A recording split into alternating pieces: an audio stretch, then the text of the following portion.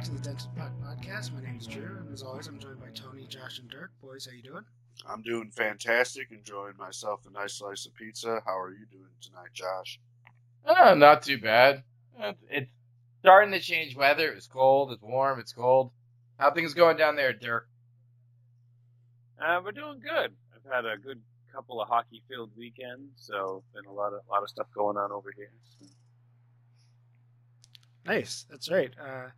You guys were, Josh and Dirk, you were in York. Was that 2 weeks ago? Yeah, it was. The weekend. Yeah, last weekend. Yeah.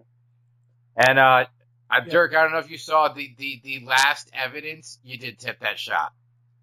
The video that they came out with that was on the news. It was filmed from behind the goal, and you definitely see.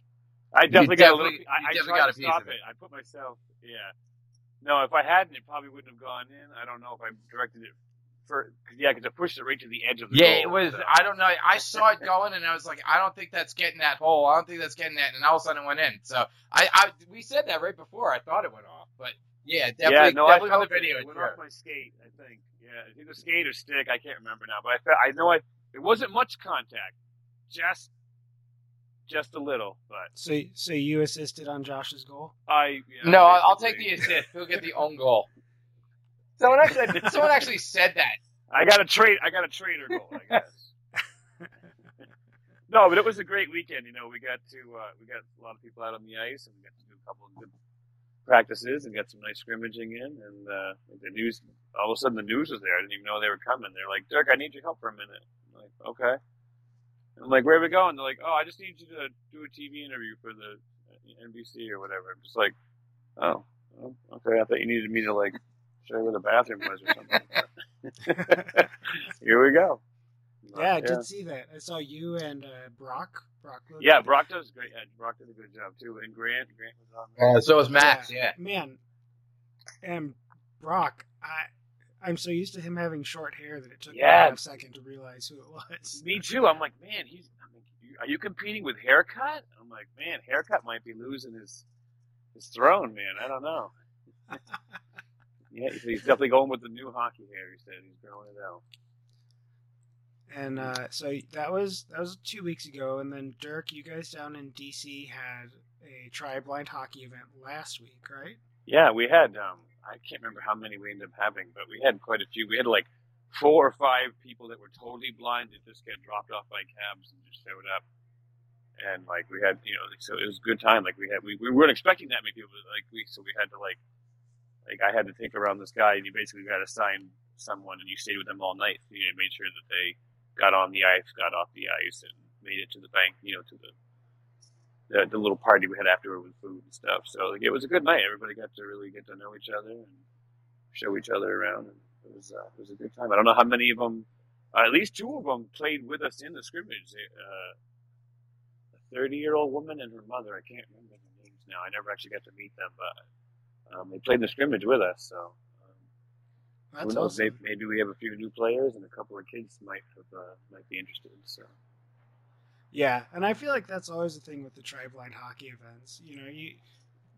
When they're good, they're great. They're always great. It's just you always wonder how many you're going to keep from that number. Well, you want to make it as memorable an experience as you can to these people, because we're trying to get them to fall in love with the game of hockey and get them out of the house.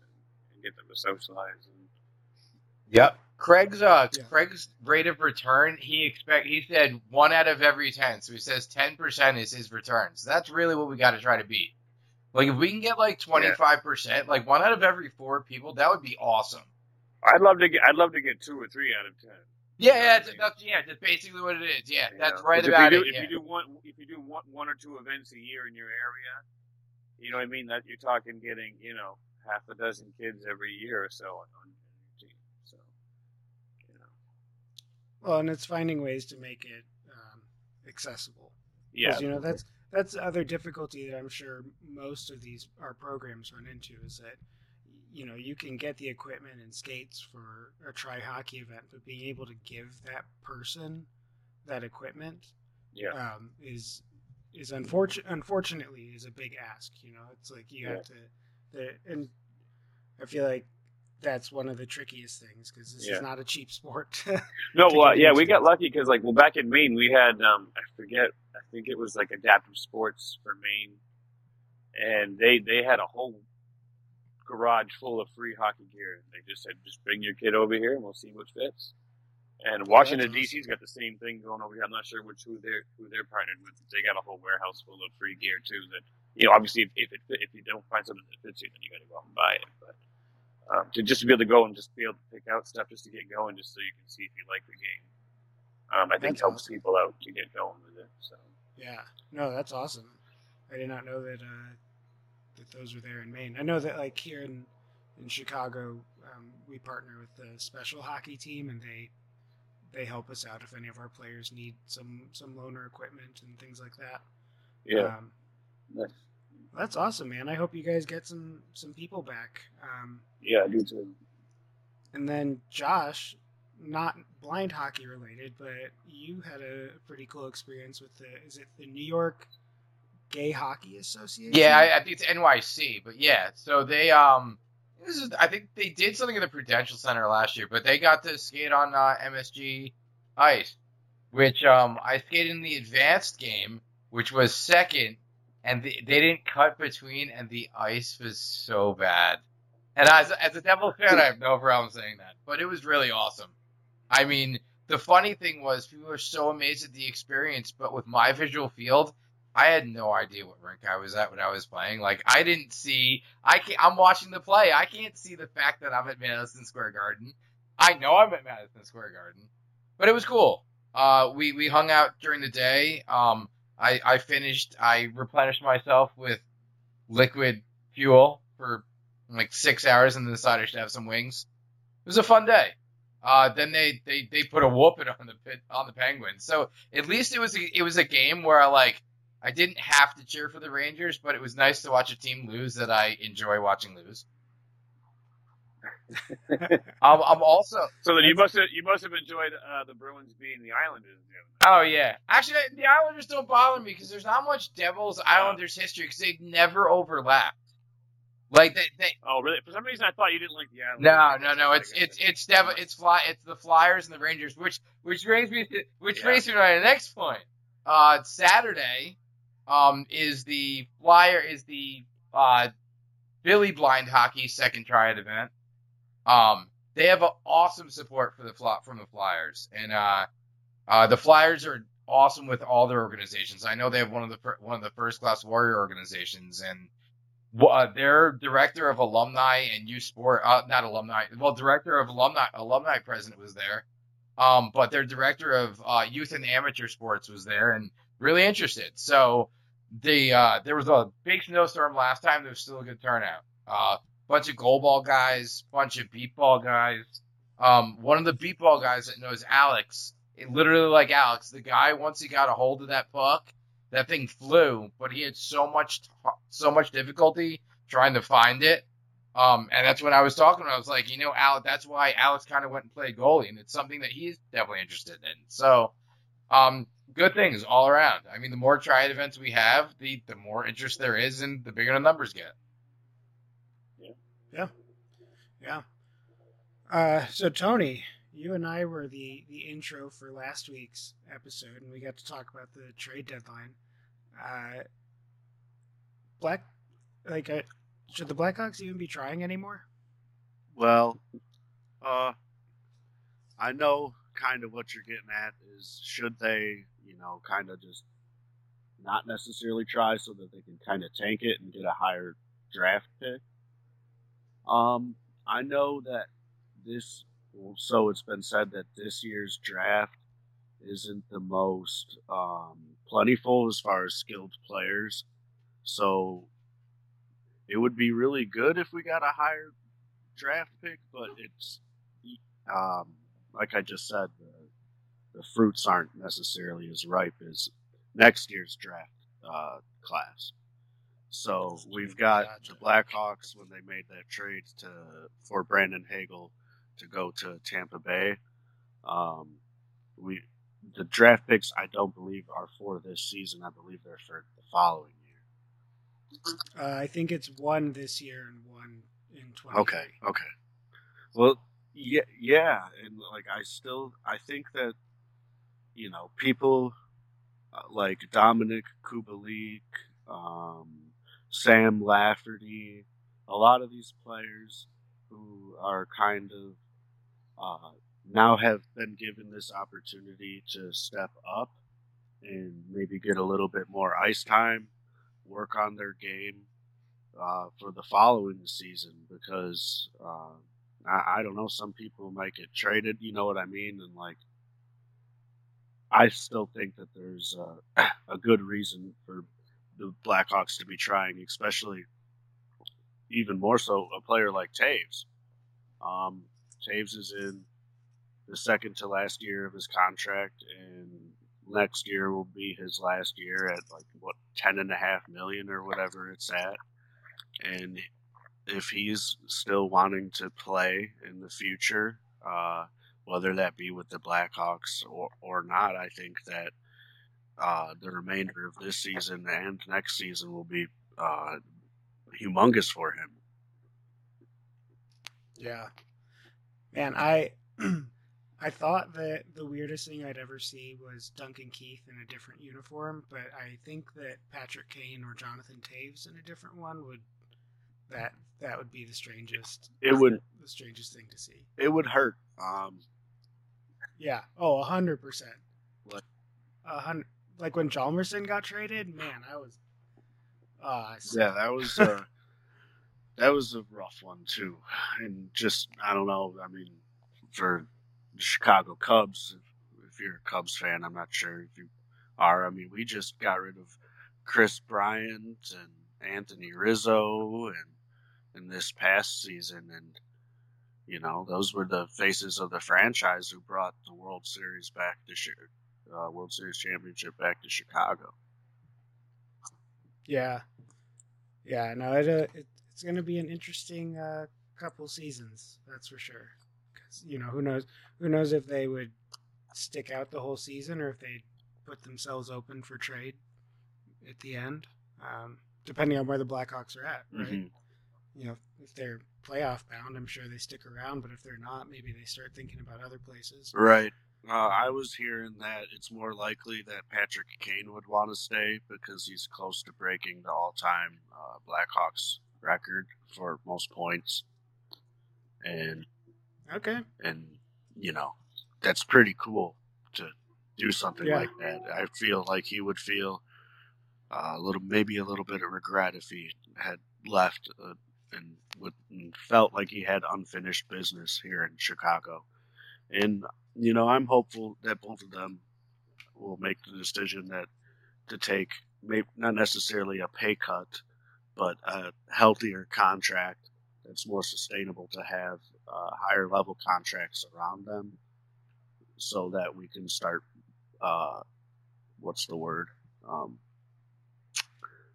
We can shorten the rebuild by doing stuff like that, by taking team-friendly contracts, because you're able to get better players around you. Yeah. Yeah, I think it's going to be interesting. I mean, I feel like a lot of teams are at that point. I would have said that teams like the Devils were there, but I feel like they traded away a bunch of their... didn't they trade their captain, Andy Green, a couple of seasons ago? I mean, but this is finally the rebuild the Devils should be doing.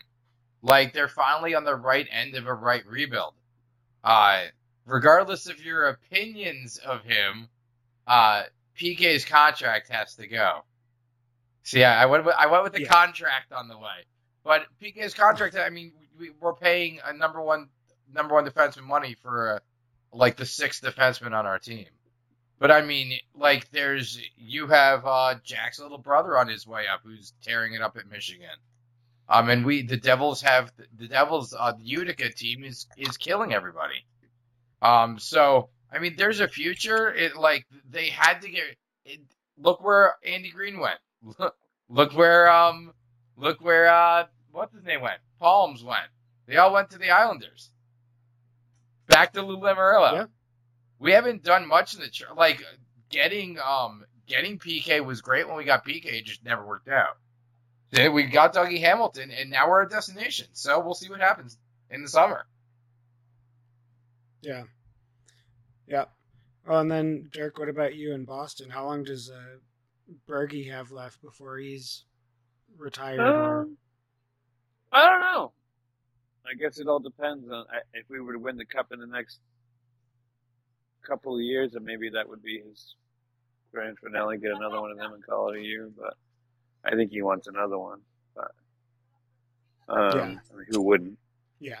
With a career, I mean, the guy's had a hell of a career either way. But he's one of the best two-way players in the business. Oh yeah, he's definitely him and Pasternak are definitely my favorite Bruins. Yeah, no, I'm definitely a big Bergeron fan. We just got this new guy Lindholm. I can't remember his first name. Hampus from the Ducks. Yeah, no, I'd never really. It's a West Coast team, so I really don't pay attention to the West Coast teams a whole lot. I didn't recognize his name, but he's only played a few games for us, but he seems solid. He's kind of aggressive for a defenseman, but he steps in when he should. He seems like he's been a good addition, so we definitely need that on the back end. Yeah, I feel like all of Anaheim's defensemen are good defensively, but offensively minded, if that makes sense. Yeah. Like Cam Fowler, I feel like they're really good defensemen, but they think more about shoot first. Yeah. No, he definitely isn't afraid to pull the trigger. I mean, I don't think he scored one yet for us, but he definitely has put shots on, or at least towards the net to get it. Like if you're going to keep it in, get it in deep, you might as well put it on net while you're at it. You know what I mean? Just crazy bounces happen. I don't care how it goes in off the skate, bounce off the camera, off the wall, whatever, as long as it's in the back of the net. You know what I mean? Like a goal's a goal in the end. Absolutely. Just So like the one you scored on your own. Yeah, no, I did good. Yeah. Poor Shanley, he should have had that. It was on Kevin. Yeah. I was like, dude, that was me. I'm like, he's like, it went off my skate. I'm like, it went off my stick, dude, before it even hit your skate. It just really, I put myself, I couldn't even see Josh. I saw Charlie drop it back to him, and I heard the puck stop. It stopped right outside my range of view. So I knew there was a shot coming, and I just made myself big, and I'm thinking it's going to come high, and it just stayed right on the ice. If I'd known that, I would have dropped down, but I didn't, I figured it was going to be up high because it was on the point. So, oh well. I tried. At least I got a piece of it, It's not like I just stood there. True. You were making an effort at least. Yeah, I was screening my blind goal. Yeah. Well, guys, that seems like we had a lot of really awesome events, and that kind of brings us to our guests for this week. We had Katie Mitchell on, and is she the team manager for? She's the team manager, yeah, treasurer or manager, I think. She also runs the Blind Hockey Newsletter. She's Charlie Mitchell's wife, who plays on the U.S. national team. Guys, I gotta say, I hands down think that this was one of the best. Yeah, one of our best interviews. She's as much as she did. If we, like I said, if we had 100 people like her involved with blind hockey, we'd already be in the Paralympics. Yeah. She just gives so much of her time and herself to so many different things, and I think people are going to enjoy this segment. Yeah. So with that being said, we hope that you guys enjoy our interview with Katie as much as we enjoyed talking to her. All right, and this week we are joined by Katie Mitchell. For those of you who don't know Miss Katie Mitchell, she is married to one of the players on Team USA Blind Hockey, Mr. Charlie, and she also does the newsletter for Blind Hockey. So how are you doing today, Katie? I'm great. Thanks for having me. You're so welcome. One of the first questions I would like to re-ask you is how was your first experience with blind hockey? So my first experience with blind hockey was back in 2018, I believe. Charlie and I went to Washington Blind Hockey Club practice down in DC, and a coworker had just kind of randomly mentioned to him that there was a team in DC. He'd never heard of blind hockey before. He didn't really think it could exist. He was kind of skeptical. But we decided to go check it out together. So we went to like a 6 a.m. practice, and we were just spectators and watched. And after, he just turned to me and was like, I have to do this. So that was our first experience, and everyone on the team was really great. It was nice meeting everybody, and it was actually the first time that we had met other people who were blind or visually impaired. So that was really kind of profound for both of us too. Before that, we were kind of alone a little bit on this journey. So yeah, I guess that's another thing that stands out to me about that day. Yeah, absolutely. You just brought up my next question. Would you like to go in depth and kind of describe your journey with Charlie through his vision loss? Because the way that you had described it last time was incredible, and I loved hearing that story. And it actually made me cry, which is why I had to mute myself. And I am totally prepared to cry again. So if you would like to share that, that would be awesome. Oh boy, putting the pressure on. But yeah, sure. I can give some background on, I guess, mine and Charlie's story. So Charlie and I met our first class freshman year at Notre Dame. I wound up at Notre Dame as a golfer. So I was recruited out there to play golf. And Charlie was swayed heavily or pushed heavily by his parents to go to the University of Pittsburgh, where they went, but he just felt a pull to go to Notre Dame. So we both wound up out in South Bend, Indiana together, and we were in our first class. It was a first-year composition class.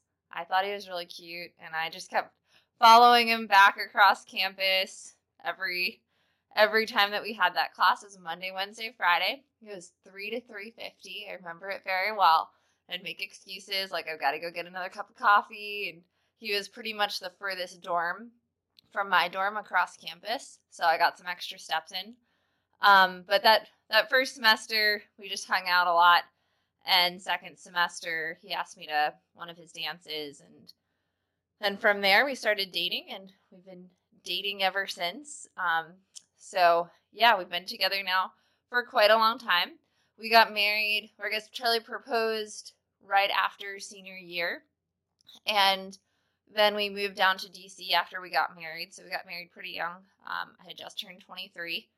And he started law school, which is what made us move down to DC. He was at George Washington. And during law school, he did really well in law school, but it was always really hard for him to get through the readings.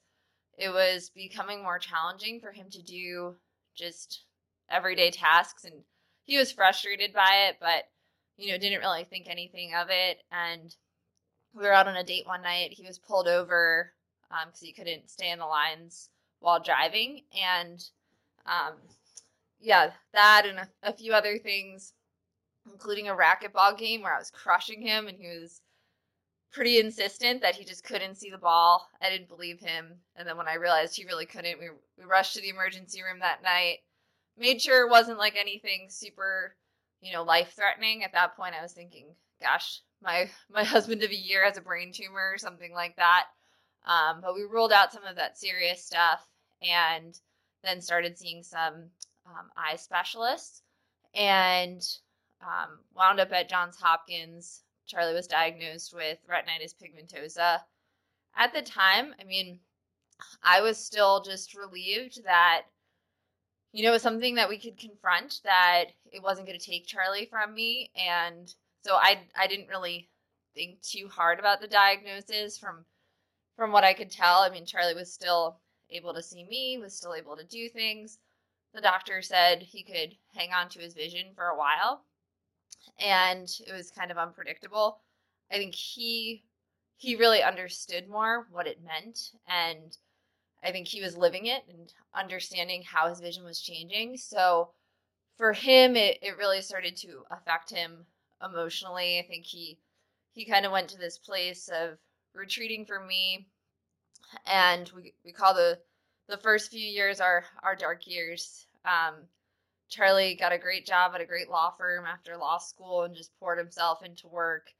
And I think we both were just kind of living maybe a little bit in denial about the vision diagnosis. I was still just happy that he didn't have a terminal brain tumor or something like that.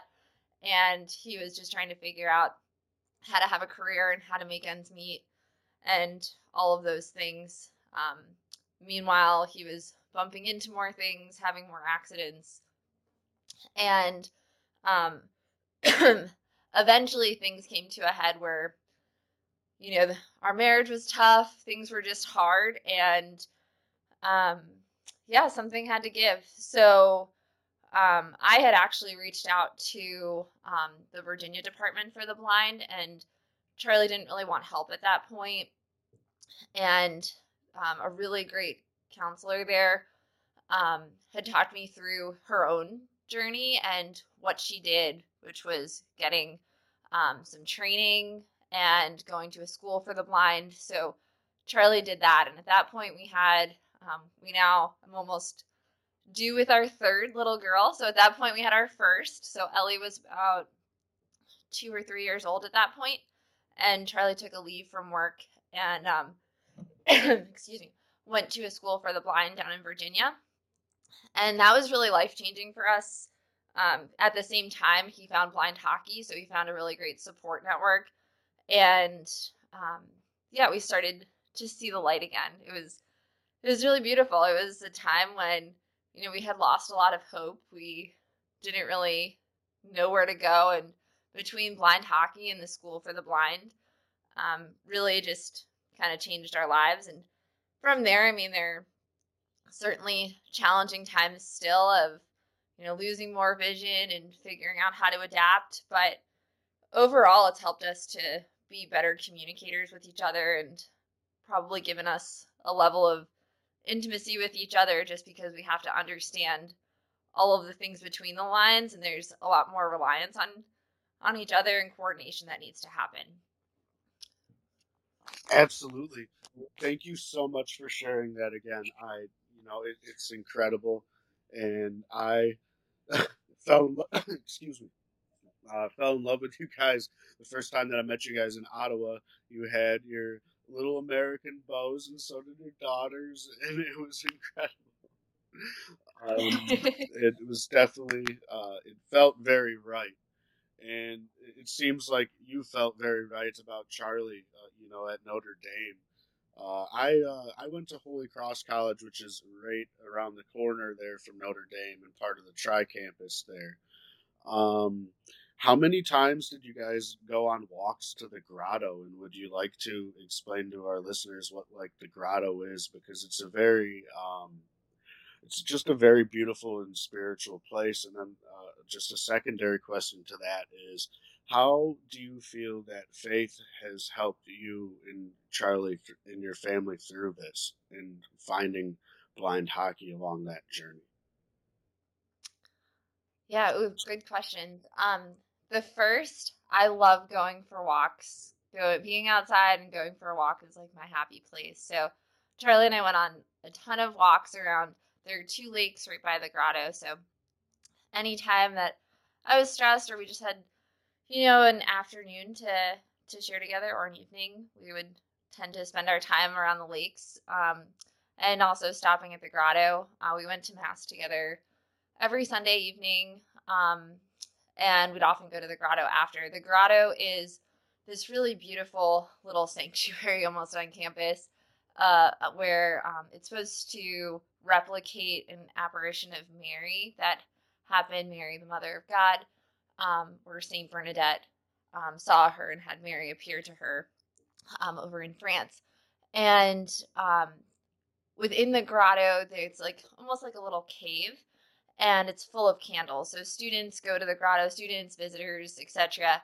They go to the grotto, light a candle, and offer their intention there. And you can often find, 1 to hundreds of people there praying. So it was a really special spot for us, and Charlie actually proposed really close to there. So yeah, definitely holds a dear place in our hearts. In terms of faith, faith has been a really important part of our journey as well. From pretty much the first week Charlie and I started hanging out at Notre Dame. We would go to Mass together every week.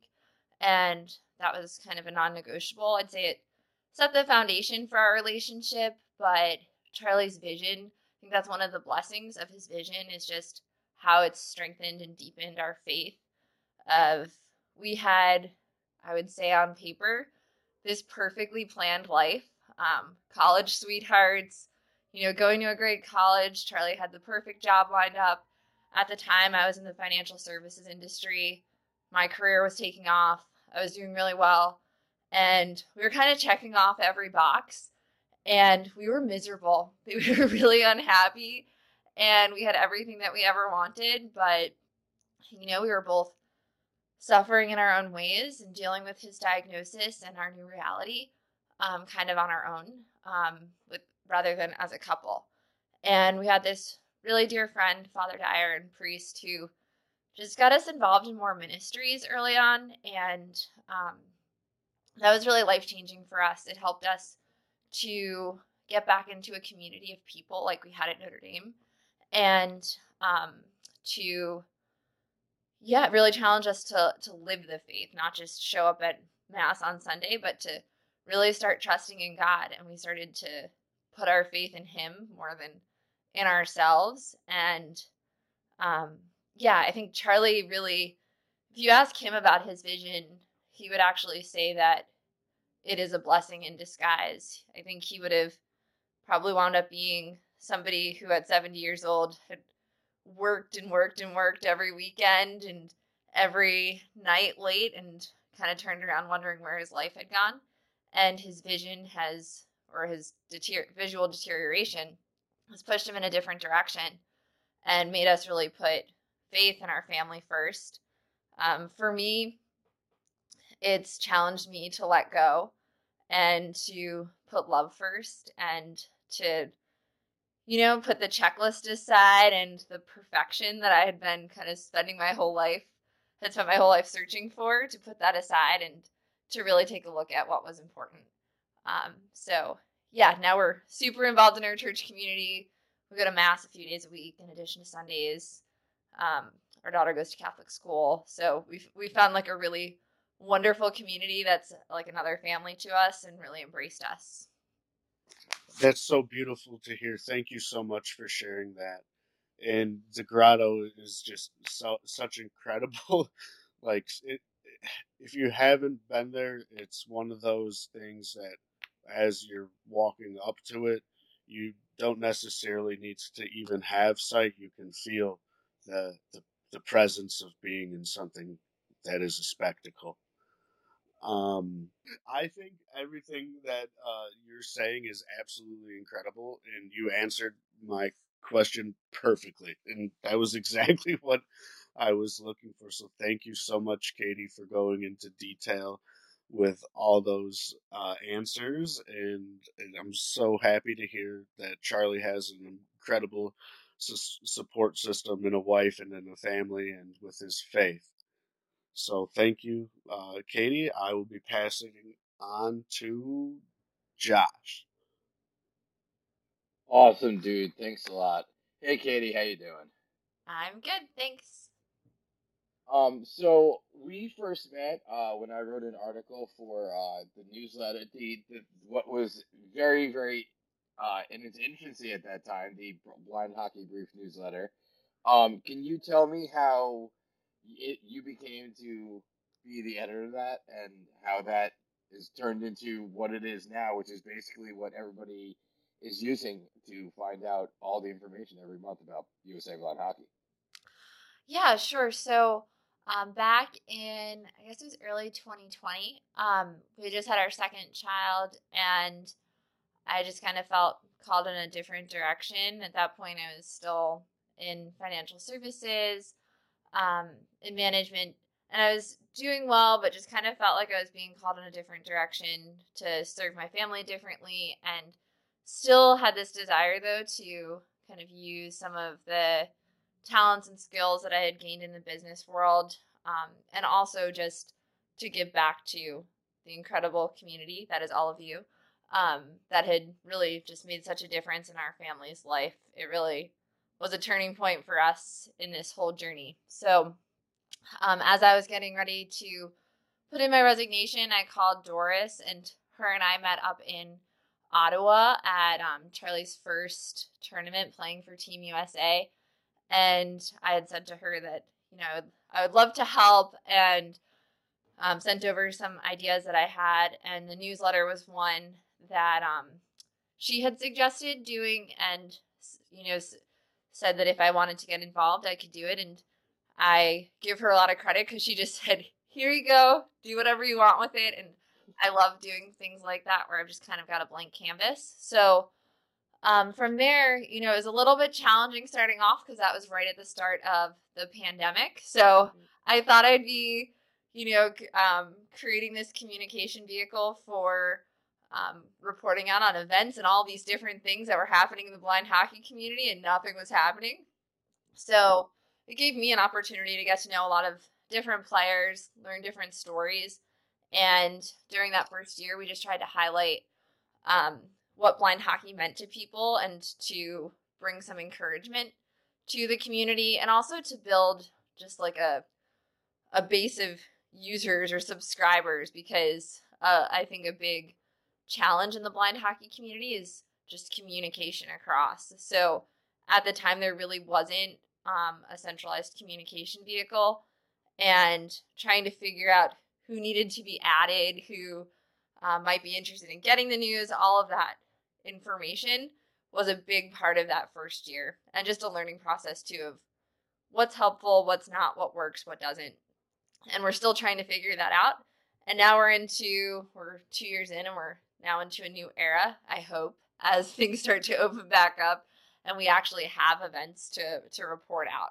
So the goal of the newsletter for me has always been to just be a way to help bring people together, and hopefully as it continues on, it can, highlight some of the really great stories that are out there, and help to, share information across clubs and teams.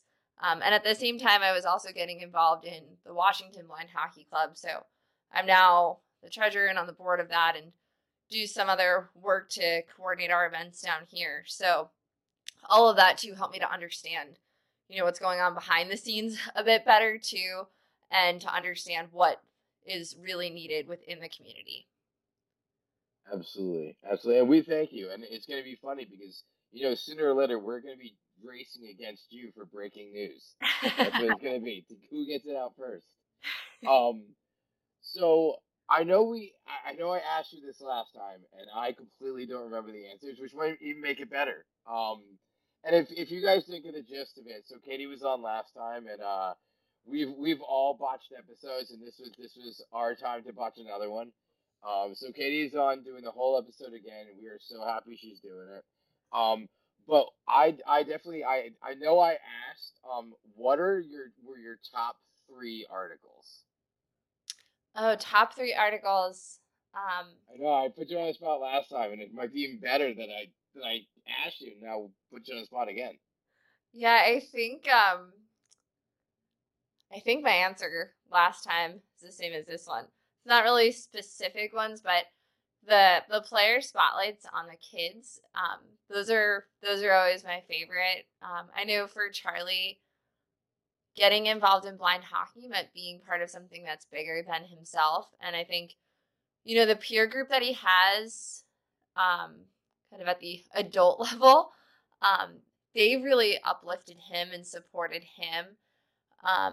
And I think because he's had so many people who have been through it, kind of pulling him through, he looks to that next generation to say, eventually I want to be able to give back. And also, being a mom and seeing these kids who, may not have similar opportunities to other kids to compete in sports and other types of competition because of their vision, and seeing that they have that opportunity, and hearing what it means to them, getting pictures with their smiles, all of that stuff is just so cool for me. I love when we get a kid in there and a player spotlight like that.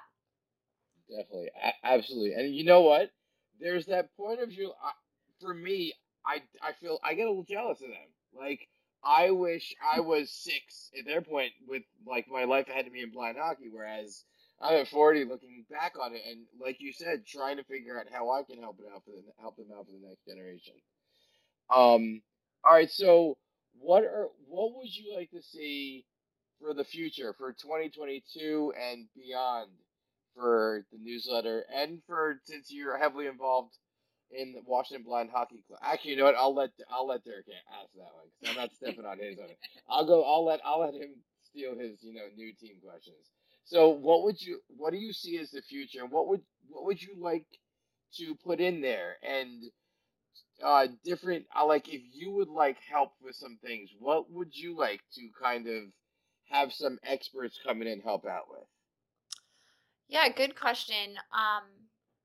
At the newsletter, I kind of constantly check myself on, is this helpful? Is this beneficial?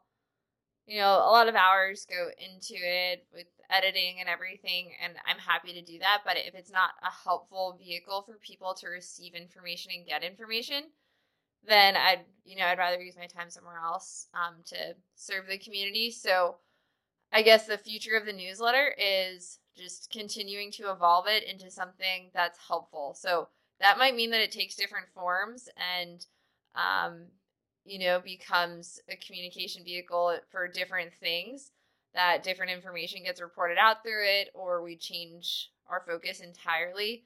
I know just in terms of communication on the Washington team, we've been doing a lot of trial and error on just how do we best connect with our players so that they're informed and getting the information that they need in an accessible manner in a way that is non-stressful and makes life easier for them. So we now have a system in place where, we put information on our website. Some people prefer that. Some prefer Facebook. Some Facebook isn't accessible for. Some prefer emails. Others find their email inboxes to be, challenging to navigate. Others prefer text messages. So now we do all four. So if the newsletter turns into something where we've got to be communicating out in different ways and it's shorter messages, whatever it needs to be, the goal is to just be a helpful way to bring the hockey community together through some type of communication vehicle. And this year in particular, assuming that we keep the same format and everything, stays as is with it, I'm just looking forward to highlighting all of the great events coming up, to hear things actually happening and to have all of you guys getting back on the ice and to, hear the stories and the excitement coming out of all the tournaments that are coming up. Absolutely. And there's so many new names too. And as I see those lists, and I'm just like, and it's funny because I'm like, yes, more podcast people. Sounds like pod people. Yeah, we started with just going, like, kind of to put it in perspective. The first list that Doris and I went off of to start building the newsletter, I think it was 40 people. And now we're 2 years in and we're up to 270. So. Bad time to joke on soda. Because we're gonna cut that now. All right, that's awesome. I mean, and that's what it is growing. Do you know now? This is our question, and this is kind of our idea. We're well known in our close knit community, but our goal really is to educate the outside world also. Are you aiming for that outside community, or do you think you have audience outside our general vicinity, or is your goal basically to stay internal? Yeah, I mean, the goal would definitely be to get the word out broader. I think the people that are going to want consistent communication on the blind hockey world, they're going to have some type of connection generally. So I've kind of found that, I manage Washington Blind Hockey's social media page. We're up to about 1,000 subscribers there. And that's typically where, our friends hear about things that are going on. And we do post the newsletter there too. So I think social media is a place where, especially for people outside of the blind hockey community who might have a lot of other interests too, their email inbox is being hit, left and right with different things. They might not take the time to read a full newsletter, but they do have the attention to read a few lines of social media as they scroll through their newsfeed. So trying to get the newsletter posted through there. And I've found, some of our stories on the Washington players, or even I wrote an editorial, I posted it, and we had, I think, like 400 to 500 views on that particular article because it was shared in a few different places on social media. So we got a broader audience than just our subscriber base, and similar to other articles that I think have been shared through social media as well. Yeah. I think your audience really is us, because it really is, like you said, trying to inform us and keep us up to date about what's going on in our community. And you keep dropping hints about the Washington Blind Hockey Club, so now I really have to throw it over to Dirk. And I set this one up for you, dude, and I didn't take the question, so I'll send it over to Washington Blind Hockey Club's newest player, or like one of the newest players, I guess. One of the newest. There's another guy, John. All right, hey, what's up? All right, so, so the first time you guys heard about blind hockey, what were you guys expecting when you first heard about it? Like, were you guys thinking it was going to be a much slower game, or how you were questioning how the logistics would work in it, or what was your first opinions when you guys first heard of it before you saw it? I had no opinion. My hockey knowledge is embarrassingly still limited, even though I tried to immerse myself in the hockey community for the last 2 years. Charlie was super skeptical. Charlie played at a prep school, played at a pretty elite level before going off to college. So he didn't understand how it would work. He kind of thought he'd just be standing around at that first practice, and then once he started going to practices, he realized, okay, this is really cool. And especially when he went down to, he was invited to try out for the national team, like I think 2 months into Tampa. Yeah, in Tampa. Yeah. That was our first tournament. And I remember him coming off the ice after that first hour and him being like, this felt like, my best competition days in high school. Like, this really is elite, and you would never know that any of these players have a visual impairment. And at that point, too, Charlie was still adapting to listening to the puck. I think he said it took him about a year to really transition from relying on his vision to starting to rely on more of the sound and everything. So I think for him, it was still a bit of a challenge going down there. But I just remember him coming off being so excited about the level of competition. And knowing that, he hadn't lost the sport that he loved. Yeah, no, I remember the first day I saw him in the locker room. He was very quiet. He seemed nervous. He was just very quiet. And I was trying to get him to talk a little bit and kind of get him. Charlie, you were trying to get him to talk? I was trying to get him to talk. I really was. I was trying to get him to come out of his shell a little bit. But by the end of the weekend, you even though I couldn't see him, I could hear him smiling. You know what I'm saying? I could tell. He just had a different aura about him after that weekend. I still remember the first time I met you and your daughter when I was injured in Ottawa on the sidelines. I remember hearing a woman and a kid screaming, "Go Charlie, go USA!" And I realized it was you guys, and that's how I met you guys on the sidelines there. Is that where you guys had those little American flags? Yep. Yeah, there were a few moments between Tampa and then Charlie went to a Team USA camp over the summer, and kind of like how you could hear him smiling. I remember he got back around like midnight one night, and Charlie's not usually one to get like overly excited about things, and I remember him waking me up in the middle of the night and just hugging me, saying like, this was one of the best weeks of my life. Like, thank you for letting me do this, but really it made me cry. It was beautiful. It felt like that was the point of, starting to accept the diagnosis and everything that was going on. And then going to Ottawa was just unbelievable. I mean, I had some pretty great sports moments of my own, and that takes the cake for me of watching you guys out there and being on the ice, hearing your name called, being up in Ottawa. representing Team USA. That was just incredible. So yeah. That must have been great. What was what were you guys surprised by how fast that game was when you see like at the international level? Yeah, it was definitely really fast, especially the Canadians' goals. I think the first game was like 13-1 or something. So yeah, for me too. Like I didn't really get to see Charlie play at an elite level because he was doing that before I met him at Notre Dame. So yeah, getting to watch him play at that level was just incredible. It was so cool. And Ellie became the biggest fan of the team from the first time she went to practice. She would we'd get up Sunday mornings that first year and get our bagels and sit on the bleachers at like 6 or 6:30 in the morning. And she was the only one there kind of chanting and cheering for the team. And then when she went up to Canada, just her little USA cheers were just so sweet. Yeah, it was adorable. Yeah. So, what has been like your most memorable moment in blind hockey? Would you say since you guys have joined the family?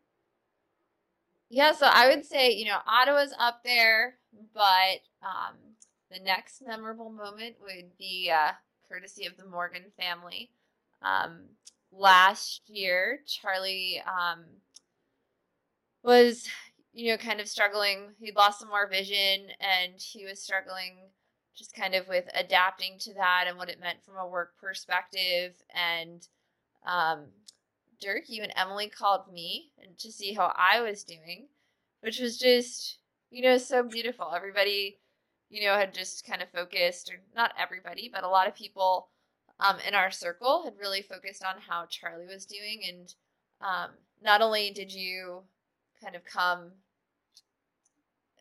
caring about me as a family member, but also, talking me through your experience. And I think that's been one of the things that's been so helpful for me is, Charlie and I share so much, but Charlie also, I tend to be the talker in our relationship. So having people put to words some of the challenges and struggles has, changed our marriage. It's helped me to understand on a deeper level. But in that particular phone call, you also asked us to be Killian's godparents. And this is one of the most beautiful moments of my life of just, I had, I felt like this community had become like family to us. And then you welcomed us into your family. So that was just so cool. And I guess it's probably a little over a year ago because Killian's coming up on his big first birthday, which is exciting. Yeah. So, he's running all over the place. He's getting into stuff. I can't even keep up with him. I don't know how you do it with 3, but whew. I'll let you know when this third one arrives. But oh man, yeah. I'm gonna send Killian over. He'll help you out. If there's any food on the floor, he'll clean it up for you. Thanks for that. But yes. But yeah, there's something unique about something quite unique about the blind hockey community. Like ever since I joined it, like just like you said, like you just feel like your family, like almost from day one, because everyone's got something they can relate to. Everybody, is either knows someone or is blind or visually impaired, and they know they're going through something, and it makes it easier when you have people around you that know what you're going through, can help you cope with it. Yeah, absolutely. I know, and I've got some really wonderful friends out there, but there are things that I've been able to talk to, people within our blind hockey family about that I haven't had an ear, a heart that has understood in the same way. And it's just been so beautiful for me and for our family. Well, I guess my last question would be, what would be, what advice could you give us, anyone out there listening that wants to help or get involved and do anything to help kind of promote this sport and get it out there? What kind of little things can the everyday person do to help kind of get this sport going and get it on the international stage? Yeah, I mean, as far as getting it on the international stage, I think that's a Doris question. But just in terms of what people can do, I think the biggest thing, a lot of the times we focus so much on getting to practice, when practices are, the meat and potatoes, I guess, of blind hockey, of getting out on the ice, getting workouts in, getting to tournaments. But I think where blind hockey really stands out and kind of transcends sport for me is everything that happens off the ice and those friendships and relationships that are built between practices. So I think the biggest thing that those who are in the blind hockey community can do to continue to help build the community is to be good friends to each other, to take the time to call and check in, to, see how people are doing, and to, spend time going out to dinner together or just being good friends to each other, because this journey is a roller coaster ride. And I think if I've learned anything, it's that you can't really predict how it'll go. I mean, there are little things that can trip us up of, we think that we've got a handle on things, and then all of a sudden something comes up where there's an unexpected challenge or an unexpected emotion that comes up related to the, having less vision. I mean, whether it's, not being able to play soccer with your kid, or, just feeling like people around you don't understand some of the challenges, either in the workplace or just in like regular social circles, and having those regular check-ins and continuing to have a peer group that does understand those challenges is the best thing that I think everyone else can do to keep the game moving forward and keep building on this beautiful family that we have. Yeah. Well, nice. I appreciate it. Thank you so much for your time, Katie. We really appreciate it. And on behalf of everybody in the blind hockey family, thank you for everything you do for our sport, for the Washington blind hockey team, and for the newsletter. We all appreciate it. And on that note, I'm going to send it over to Drew. And thanks again. Thanks, Dirk.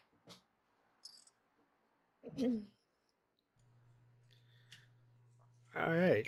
So you're, and if you don't want to talk about it, that's fine. But you're getting ready for child number 3. Yeah, in soon, a few right? weeks. I'm due April 27th. We had a little scare 2 weeks ago. Thought she was coming, but yeah. Hopefully, I still have a few more weeks in me, because there's some hockey tournaments coming up that I want Charlie to participate in. The goal is to at least make it through the Pittsburgh Disabled Festival, and then whatever she wants to do from there is fine. That's awesome. And that, I mean, I feel like, well, this will be your 3rd, so you're as prepared as I think you possibly can be for this situation. So what's it, I guess my question, most of the people we have on the show are visually impaired players. And so we kind of all have that same experience where we feel a difference once we found our community. What's it like for you as a wife, as a significant other, to be able to kind of see that transition? Was it a transition that you were able to notice in Charlie, or yeah, I think there is a change in both of us, really. For Charlie, I still even notice the change in him now, when he might be going through a time where, he's a bit more anxious about his vision or whatever, and he'll have time with the hockey guys, and I can just see he'll come home so much more relaxed. There's just that level of understanding and everything that comes from that group of friends that he now has. But yeah, I think the biggest thing that hockey gave back to Charlie was his confidence. I think he was really feeling lost in, needing to rely on me for transportation, needing to rely on work to make all of these special accommodations for him, where he just he wasn't, but he felt like a charity case. And Charlie was a really confident guy when I met him, and he just lost that kind of spark that he had, and that zest for life And I credit hockey to giving that back to him. He was able to see, or I guess no pun intended, he was able to see and feel that he was still the same person. I mean, losing his vision, but, the same people around him still love him, and he can still do so many of the same things. He just had to figure out different ways to do them. So, especially after practice, when he gets to just fly on the ice, says that's always his time to just forget it all, to put it aside, and to just feel like, the 20-year-old he was before this all started, and that just kind of gives him hope back. And for me, what this community has given me and how it's changed me is that, like I said, I think Charlie he's not as, I'm the outgoing one in the relationship. I tend to speak for us both a lot of the times. And I think he was also trying to figure out how he was feeling and what all of this was doing for him and how it was changing him, and to sort through all of those emotions. And I gained a peer group of people who had kind of worked through a lot of those emotions or were still doing it, and who could articulate to me some of the challenges that Charlie was still processing through and wasn't able to. So this group for me, increased my empathy for him as a wife, helped me to understand what was anxiety producing, or what things, I could be more supportive about that I just didn't even realize were challenges for him. So yeah, it really helped to change us both, I think, for the better. I think that it's a specific kind of person that can stick through all of this, because there's a lot that happens to us when we lose vision that isn't always the prettiest. And so I think it's a testament to your guys' relationship that you've been able to outlast, or whatever word you want to use for it, continue to grow together in this way through this. But yeah, I think that's amazing. Oh, thank you. I will say, when we look back on our marriage in the early years, we were just so naive about the world. I guess everybody is in their 20s. I don't know if it was just us, but I think if not for the suffering, the journey, we wouldn't understand the depth of love or need for each other that we have now too. So I think we're both actually, it was hard for a few years. If we had given up, our lives would be awful. And instead, it's really beautiful. Charlie, I think, wouldn't trade his vision for what we've gained for it. I mean, I wouldn't want to give that up for him, but no, you can. That's fine. You can say that. But yeah, I mean, I'm grateful for it, because it's helped us to become better parents. I hope that our girls, Ellie is 5.5, and she actually brought me to tears. We were in Costco the other day, and out of nowhere, she just turned to me and she asked something about Charlie's vision, and she goes, "Mom, is it wrong that I don't want Daddy's eyes to be cured? Because I think it's so cool that he's blind." And I think it's just because she sees all of the fruits of it. She sees that, as a family, we have to plan a bit more, but we have a lot more together time. We're in the car together more. We're doing things together more. She needs to help her dad with certain things. She needs to take responsibility to clean up, or he'll step on her princess crown and break it for the 5th time. So, there are lots of little lessons in humility, but I think, for a 5-year-old to even see that and to understand the good and the fruits that can come out of it if you really, stick through it and love each other through it, then, I mean, that's a pretty profound gift as a parent, to be able to give your child. So yeah, it's beautiful that Charlie can do that for the girls. Yeah. And I guess my last question is kind of along that responsibility line. we had Easton Keto on last week, and I did not realize how young he was. But one of the questions I asked him was, what do you think your responsibility to this community is?